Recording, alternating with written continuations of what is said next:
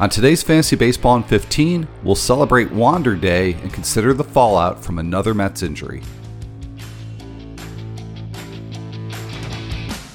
Like death and taxes, Dodger's gonna Dodger. I have not had 3 cold brews yet. It works great in a fantasy league. I'm just glad I am not at the dentist. Fantasy Baseball in 15 on The Athletic.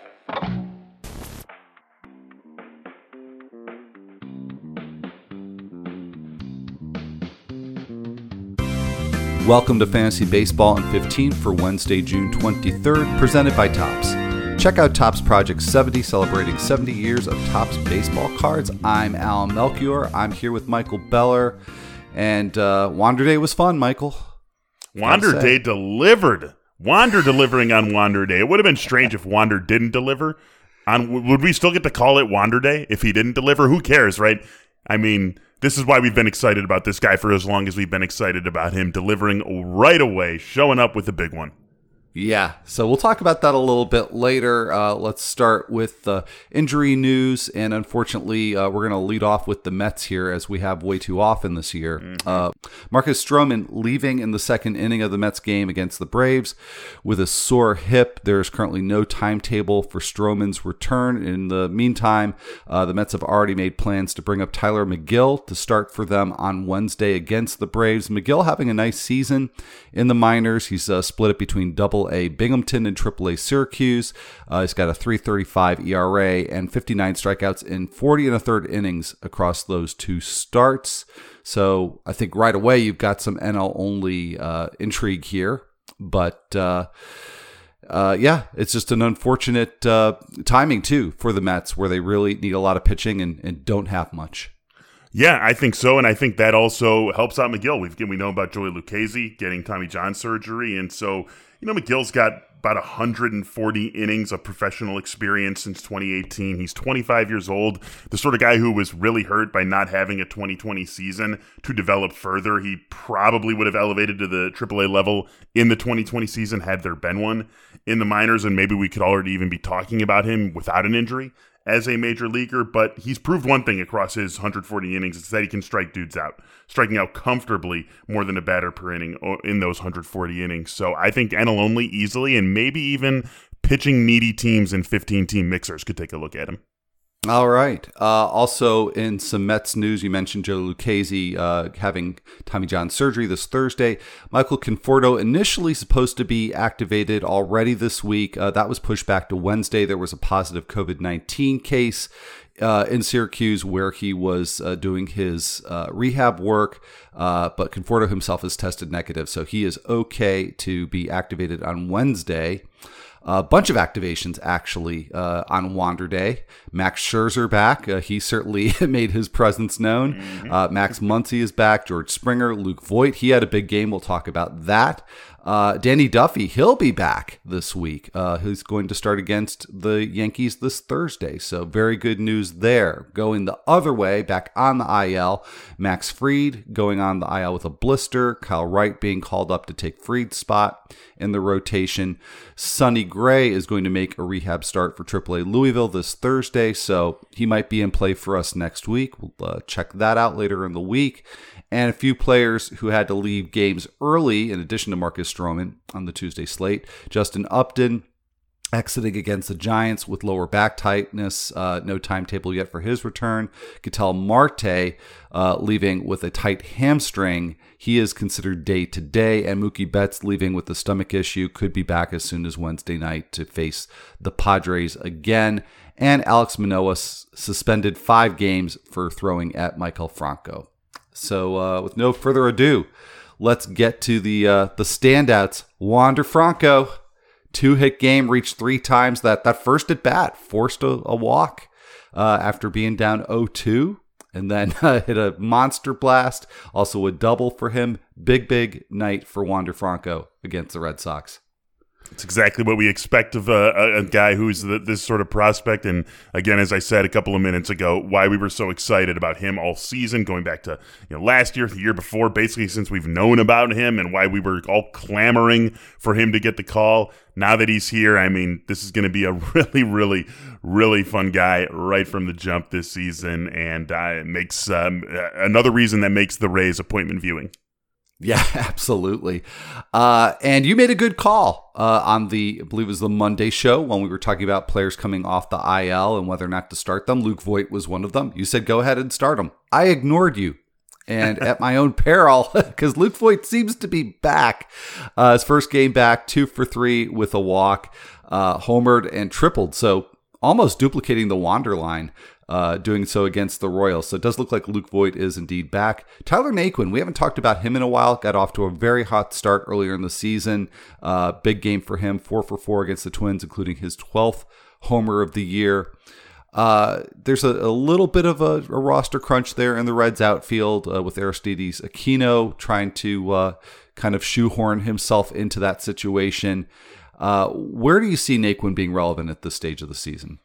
I think he is still relevant in 14 and 15 team mixers. I think with what we've seen from him all season long, and really he's the best solution for them in center field right now. And they don't seem to want to play Shogo Akiyama every day, and Naquin's really the only other person who can handle the position defensively. And so I think that that's really going to help him just as much as the bat and what he's done at the plate this season. Is the fact that he's got to be their center fielder as long as they don't want to give up an automatic out in that position. So I think, 14, 15 team mixers. I wouldn't go quite to 12 because of the playing time concerns, but I could see 12 if you really need a shot in the arm of power. But either way, I do think that this is someone who you're looking at in those 14, 15 team mixed leagues. Okay, well, much like Naquin, Akil Baddoo, you have to worry a little bit about him sitting against lefties, but he's really, after a spell where he wasn't playing quite as much and striking out a lot, he's really turned it on and went 2 for 5 on Tuesday against the Cardinals, hit his 10th double of the season. So his slash line right now is 270, 364, 493 with 8 steals, and really out there in a lot of mixed leagues. 28% roster rate on CBS, 15% on ESPN, 11% on Yahoo. So unless you're in a really deep league, there's a good chance that Baddoo's out there. And I think he's playing enough to merit inclusion in those same kinds of leagues that you just talked about with Naquin. With you completely, and I'd be willing to bet, Al, that over the next 5 weeks, if my quick math is correct, that those playing time concerns are going to be gone. Someone, if not some ones, are getting traded away from Detroit, and Baddoo's going to be playing every day from the trade deadline on.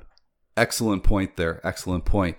Elvis Andrus, I am pretty confident we have not talked about him all season long because he's just not hit and therefore not really made himself relevant in fantasy. But that's starting to change. He had a 3-hit game at Texas on Tuesday night, hit his 15th double. And I have to say, in the box score, that really stood out to me. I'm like, wow, Elvis Andrus has 15 doubles.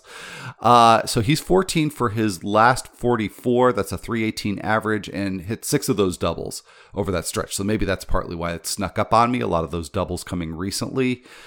So, I mean, up to this point, I think Andrus has been pretty much AL only, but is it time to start thinking about him maybe in 15-teamers?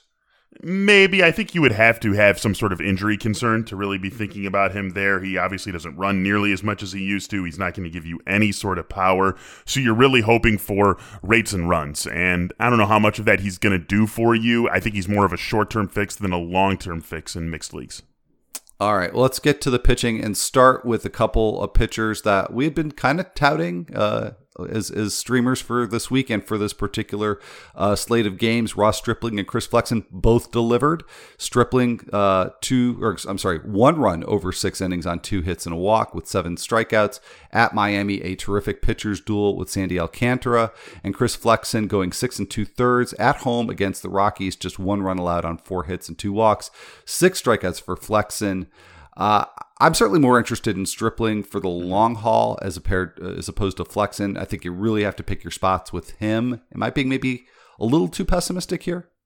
I don't think so. So since we're on the same page with Flexen, I'll just focus on Stripling for a second. I went looking through his game logs, trying to find something that we could point to as to why he has suddenly been so much better over the last 6 weeks than he was over the first 6 weeks of the season. And there's really not much. I mean, he is throwing his 4-seamer more than he's had like a steady uptick in 4-seam fastball usage from the beginning of the season. And so maybe that foundational pitch and commanding it has let his secondaries flourish. Whatever the reason is, he's looked really good now for 6 weeks running. And this is the sort of pitcher that He looked like he could be, if he got a consistent run in the rotation back when he was with the Dodgers. He's finally getting that run with the Blue Jays, and I think you want to get in on him while you still can. All right. Well, there's not really any getting into to be had with Zach Greinke. He's pretty much rostered everywhere. But I personally have had trouble figuring out really how to deal with him on a start-sit basis, and did a little research on him. It's a piece that's just out now on The Athletic. But basically, he delivered the prototypical Zach Greinke start against the Orioles on Tuesday. 7 1/3, 1 run allowed, but only 4 strikeouts. And that's been the MO for Greinke this season. And long story short, Michael, what I found is that the Astros defense is giving their pitchers an enormous assist. Pretty much everybody that's had any kind of innings for them has a BABIP of like 260 or lower. Just great defense. So check out the piece if you can. It was really surprising to me how much defense is making an impact there. So that certainly is going to help Greinke down the stretch. And his opposite number in this game, Jorge Lopez, 6 1/3, 6 strikeouts, 2 runs allowed. That's a pretty nice line against the Astros. And he does have 26 strikeouts in his last 26 1/3. Not getting many swings in the zone, which is terrific, but when batters do swing, they're connecting a lot too. So I'm not really sure what to make of Jorge Lopez. Yeah, I'm not exactly sure what to make of him either. I still think he's more of a streamer than someone that sticks on a roster and gets to trot out there start after start after start. Just not quite enough consistency, still walking too many guys. We're still talking about a guy that even with the recent success has an ERA over 5. All the ERA estimators have him over 5 as well, so maybe we can talk about him a little bit more as a streamer, but not someone who we're interested in as a roster fixture. All right, well, time to look at some streamers for Wednesday. We've got 5 that I think are worth thinking about, 4 of which are involved in streamer versus streamer matchups. Erick Fedde versus Vince Velasquez, John Gant versus Matt Manning, and then we've got Caleb Smith. You're not going to be able to stream his opposite number, Brandon Woodruff. I don't think so. But maybe Smith turns in a good enough start for you to use. So Fedde, Velasquez, Gant, Manning, Smith. You like anybody here? I kind of want to pass unless I really need a streamer. If I am in that camp that really needs a streamer, I would look at Matt Manning, I suppose, with the Cardinals not really swinging the bats all that well right now. But I don't know. No one here is really getting my juices flowing to where I feel like I need a start on Wednesday. All right. And so the Tigers do not pass the stream. No one passes the John Gant test, Al. Gant test. All right. Well, that's let's finish up here with a couple of prospects. Luis Gil for the Yankees. He just recently was promoted from AA Somerset to AAA Scranton Wilkes-Barre, and rightfully so. Just absolutely dominated at Somerset, 50 strikeouts in 30 2/3 innings. So with Deivi Garcia really not pitching well at all in AAA, I think Gil has the opportunity here maybe to be the next guy up for the Yankees. It's going to be an interesting situation to watch. Obviously, the Yankees are not having the season they thought that they would have. I still think the AL East is wide open with the Red Sox a little bit out over their skis, I think, and Tyler Glasnow's injury putting the Rays in a tiny bit of disarray. And so the Yankees, I think, are going to try to make a move in the rotation. But if they can't, or even if they do, we could definitely see Luis Gil up in the majors. And yeah, with Deivi Garcia's uneven performance, definitely looking like someone who could get an opportunity after a few successful starts at AAA. I think he needs to show he can master or at least do well at the AAA level before they would even consider bringing him up to the majors. All right, and then a hitter to consider here, somebody who's really come on my radar recently, Samad Taylor. Just turning on the power this year after not showing a whole lot previously. He's in the Blue Jays system, plays a bunch of positions, mostly second base, but so far this year hitting .322 with 11 homers and 16 steals at AA New Hampshire. So the speed's been there, but the addition to the power makes him pretty intriguing. I think so, too. And this is obviously something more of a long-term project in the fantasy world. We're not going to see him make any sort of impact this season with how loaded the Toronto lineup is, but definitely someone for those of you in longer-term leagues to be watching the rest of this season. If he can take another step forward, get to the AAA level, we could be talking about him as part of a really cool lineup, or maybe as someone who is a centerpiece of a trade for next season. There's a lot to like with what he's doing so far. Yeah, just what the Blue Jays need, right? Another very good young hitter. So, all right. Well, that's going to wrap it up for this episode of Fantasy Baseball in 15. And we would just ask if you have a moment to rate and review the podcast, that we would greatly appreciate it if you do so. So, on that note, I'm Al Melchior. And for Michael Beller, we'll be back here on Thursday.